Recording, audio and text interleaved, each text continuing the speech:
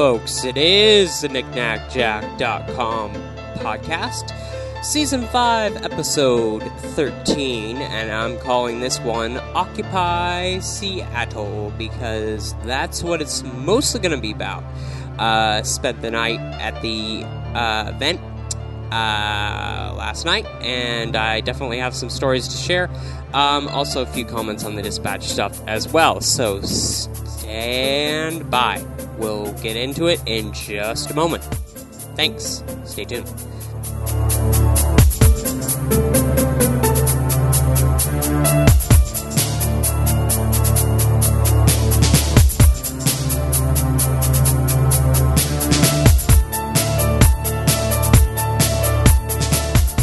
So I kind of covered last week how I got into this. Friend lives in New York.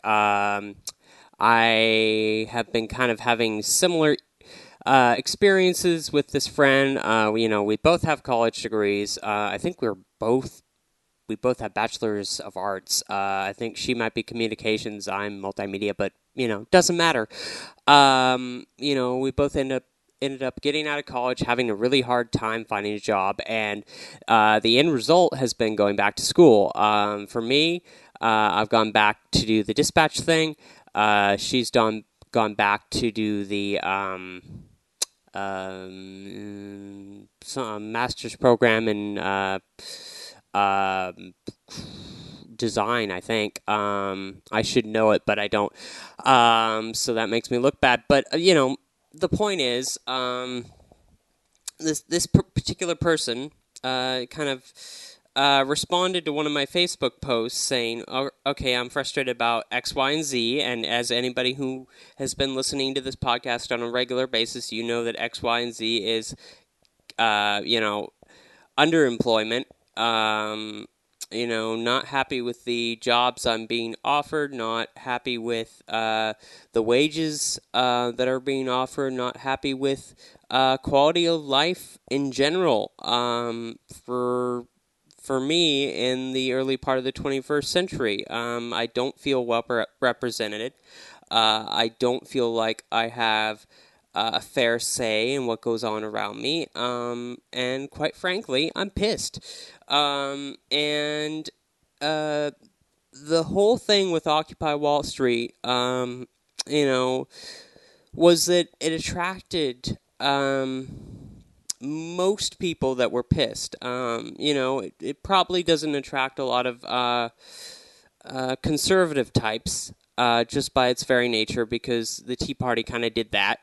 But it's Occupy Wall Street is attracting everyone from anarchists to communists to Democrats to socialists to this whole wide range of people.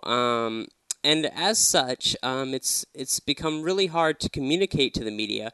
And I did give an interview to the media earlier today. I haven't seen if it actually made the air or the internet or not, but I did do it. I hate TV cameras, but you know what? Sometimes you have to do what you have to do. I much prefer this medium. This medium feels much safer. Thank you very much. But when you have to get out there, you get out there. So that's what I did, and I'm kind of proud of myself for doing that. And scratch. Giving an interview to a TV camera off the bucket list, and for that matter, scratch. Going to a big to-do national protest and staying for the protest and, dealing with all that sort of stuff off the bucket list. That's not that's why I wanted to do this. I wanted to do this because, again, I feel underrepresented. I feel on a more basic level, and I think a lot of people feel this way, maybe they're just having a hard time articulating it, that the representative democracy system that we have is not effective, mainly because the representatives are only interested in their campaigns, which is all financially driven, which the finances come from corporate America, and corporate America is a big part of the issue that's going on right now, what with the bank bailouts and whatever else. And that's not to say that corporations are inherently bad. I'm not going to go so far as to say corporations are inherently bad, but I will say I don't want a corporation running my country. I want the people that are running my country to either be myself as part of everybody else, every citizen having an equal say in the running of the country, as in a direct democracy, which is what I would like to see happen, or, a less desirable but still possible option is go the representative route, but find a way of inducing a lot more credibility, limiting the corporate influence, or at least trying to limit the corporate influence on the campaign. Grassroots campaigns are a very good thing. Campaigns that are sponsored by Walmart and Coke, as much as I love Coke, it does sponsor Republicans, so, not a good thing. I don't want to buy my politician. I want to listen to what the politician has to say, listen to what he believes, in a very similar manner and form as this podcast. I'm sitting here, I'm presenting my ideas, I'm presenting to you what I believe. You can do with it what you want. You can disagree and say this guy's a moron, or you can, think I'm the greatest person in the world and just enjoy the podcast, or you can just, not care. You can do whatever you want. Shiv, shoot me. Please don't shoot me, because that would be the most unfortunate way to die. But, my point is, I'm just sitting here. I'm using my money, using my resources, which are extremely limited, to share my opinion with you, and share my views, share my perspective. And that's what I think a political campaign in an idealized democracy should be about. Now, is that ever going to happen? Is that realistic? I don't know. It's going to be a challenge. It's going to be hard to implement. And the biggest challenge about this entire movement is getting people to unify around one single thing. And I mean, if we can unify around one single thing, and that's the fact that things are fucked up, that's kind of step one. And then getting the call out, getting other people to, look up Occupy Wall Street on the internet and see what it's about. Go beyond, just what you hear about on the 6 o'clock news. Not that the 6 o'clock news is completely unreliable, but it doesn't give you the entire story. You do have to dig, and that is something I would encourage more and more Americans especially to do, is go out there and dig for your information. Don't let it be spoon-fed to you. Go out there, go to one of these protests, ask somebody what's going on. It took me a while to warm up and get comfortable, but I did participate in the General Assembly at Occupy Seattle last night. It started at about 6:30. I really like the idea of the People's Mic. If you don't know how it works, it essentially works by someone saying mic check, and then you repeat it back, and then you repeat everything that this person is saying to relay the message to people that would not be in earshot of the person speaking otherwise. There's facilitators, which the motion was brought up, and I don't remember if it was passed or not, but the motion was brought up to change out facilitators every so often, which I think is actually a pretty good idea. And I also think the Occupy movements across the nation and across the world, I don't know how wide the global spread is. It's kind of hard to find out because the media coverage is just not adequate. But I think we should almost try a shift approach. I wasn't able to come down to the demonstration until last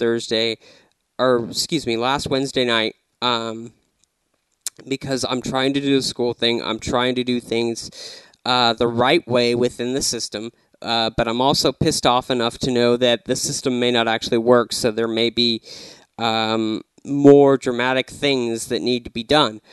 So that's why I went down to Occupy Seattle and tried to help out. One of the biggest things I saw was an incredible donation of food and supplies. This gal named Heather just gave me some gloves. I didn't ask for them; she just gave them to me. Another guy gave me 2 hand warmers. I was constantly offered drinks. I got a 5-hour energy. I ate better than I eat at home, and this is at a protest that's organized by volunteers. And it was really impressive to see, and really awe-inspiring to see how much devotion, how much dedication is actually going on here. This is a story. This is something that should be paid attention to. This is a part of history. Of course, if I had my say, I'd be in New York. That's the place to be. If everybody everywhere had the power to descend upon New York, I'd say do it. But obviously, we don't have that power, and New York can't accommodate everyone, despite the fact that it accommodates 8 million people on a regular basis. So don't do that, because that would be bad. But if you can't be in New York, go figure out if there's a local Occupy movement. If there isn't one, go out there, find a spot, and start occupying. Start saying what you believe. Again, there's not a unifying message other than we're pissed. What we choose to do about being pissed, there's a variety of options. I would tend to kind of look towards Occupy Wall Street, for an example, see what they're doing and kind of react accordingly, because you do want to try to stay coordinated. You do want to present a consistent image to the media. You don't want to be all over the place. But at the same time, we do need to realize that this is going to be a struggle. We're looking for truth here, and truth doesn't magically come. Truth needs to be discussed. Truth needs to be debated in an intelligent, civilized way. I would even encourage people to get together, go to a coffee shop, preferably a mom and pop coffee shop, not Starbucks. And go in and discuss your ideas with friends. And if you have the opportunity, take some of those ideas to your local General Assembly. Democracy as a concept is all about participation. If you don't vote, if you don't make your voice heard, you can't get what you want. I vote, I make my voice heard, so therefore I feel like I have a right to be upset and frustrated, and a right to advocate for what I want. And that's certainly protected by the Bill of Rights. And I think everybody has the right to peacefully advocate for what they want. You may not always get it. It's the way the world works. Democracy, again, is the idea of it is that the majority rules. And the reality of it is, of course, the people with the most money and the most charm get the most exposure, and that greatly influences the majority. I wouldn't say it completely negates the majority rules process, but I mean, with the Electoral College, here in the United States, again, we do not directly vote for our president. We do directly vote for our congressional representatives. That's good. But Congress has a lot of power. And so does the president, for that matter. Once they're in office, they're in office. It's not all that easy to take them out of office. Honestly, as much as I was an initial Obama supporter, and you can look back on this podcast feed and find out that I was an initial Obama supporter, I was very excited. I was very hopeful. I've done a 180, honestly. I feel like the man has some very good ideas. He does not have enough political backbone to stand up and really fight for what he wants. And on top of that, he's very sensitive to public opinion. Public opinion goes back and forth, back and forth, back and forth. And I think the thing that makes a great leader, again, I don't prefer the method of having representative leaders, but if you do have to have a representative leader, if that has to be the way it goes down, have someone that can pick what they feel is the best representation of the public's will and go with it. And then there are times too where the people don't see the light. And I mean that was kind of realized as a possibility by the founding fathers. And it's an unfortunate side of democracy that, not everybody has the information available to make a good decision. Sometimes people will make a bad decision. But I mean, to counter that, honestly, I think having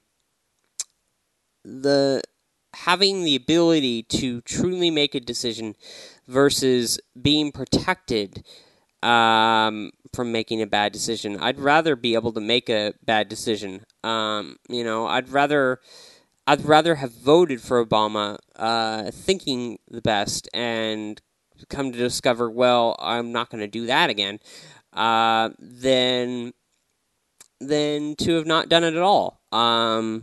It's much like a romantic relationship. Better to have loved and lost than to have never loved at all. That's kind of the way I feel about politics and the political relationship. Some more comments about Occupy Seattle.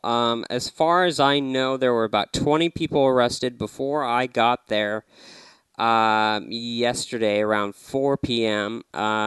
It was primarily because they were setting up tents. I think there's a city ordinance or something. I'm going to have to research it more that kind of outlaws tents or outlaws permanent camping in a park.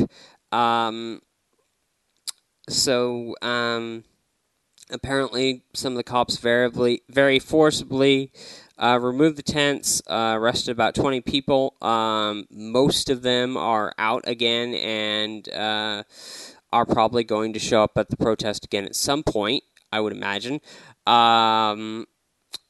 A few of them are still sitting in jail because, they either don't have the money to post bail or they don't want to post bail for whatever reason. The hearing for all that, for the males, was apparently at 10 o'clock this morning. And if there were enough females, there was going to be a hearing at 9 o'clock this morning. I haven't heard the results of that. I'll be kind of scouring the internet for information about that. As far as my plans go, I have mixed emotions, again, about this movement. I don't entirely support it. I don't entirely go against it. I'm supportive of the feeling of frustration, the feeling of anger, the feeling that we deserve better than what we're getting as a country, as a people. I don't think we're getting what we deserve. And I think something needs to be done about that. Again, I prefer trying to look at ways to facilitate a direct democracy to allow more people to let their voices be heard, to make this a more involved process, and to get some ideas out there that might not otherwise have gotten out there. There are a lot of people who have great ideas but are very shy about expressing them. Generally, I'm actually one of them. I have the most courage in this podcast form because I feel like, well, not very many people are listening, and it doesn't matter anyway. I'm actually amazed I had the guts to give that interview to the TV camera, but it's like, well, I don't watch. I don't have a TV here in Seattle. I mean, I own 2 TVs, but I don't have them here. So what does it matter? I'm taking risks anyway. I'm already out here on the new media circuit as supporting this movement. I mean, I'm already in. I personally am not devoted enough to want to get arrested or anything like that. I think it's enough to simply get your voice out there, let it be heard, relay stories from the protests. I've heard all sorts of stories. I've heard this one girl, Heather, who was a graduate student, who's in school but being taken care of, but still feels like there's something wrong. Me, I'm in school. I'm relatively taken care of within the confines of student loans, but I still feel like there's something wrong. And then there's people who have been homeless. Then there's people who have had cancer like me. There's people from all walks of life down there. And I think that's a great thing. I think that is what true democracy, true liberty is all about. Finding a public forum, letting your voice be heard. You don't have to literally occupy the streets. You could, just meet once a week or once a day at a small coffee shop and discuss ideas with a couple of friends and then share that idea on the internet. There's any number of ways that you can get involved in this activity.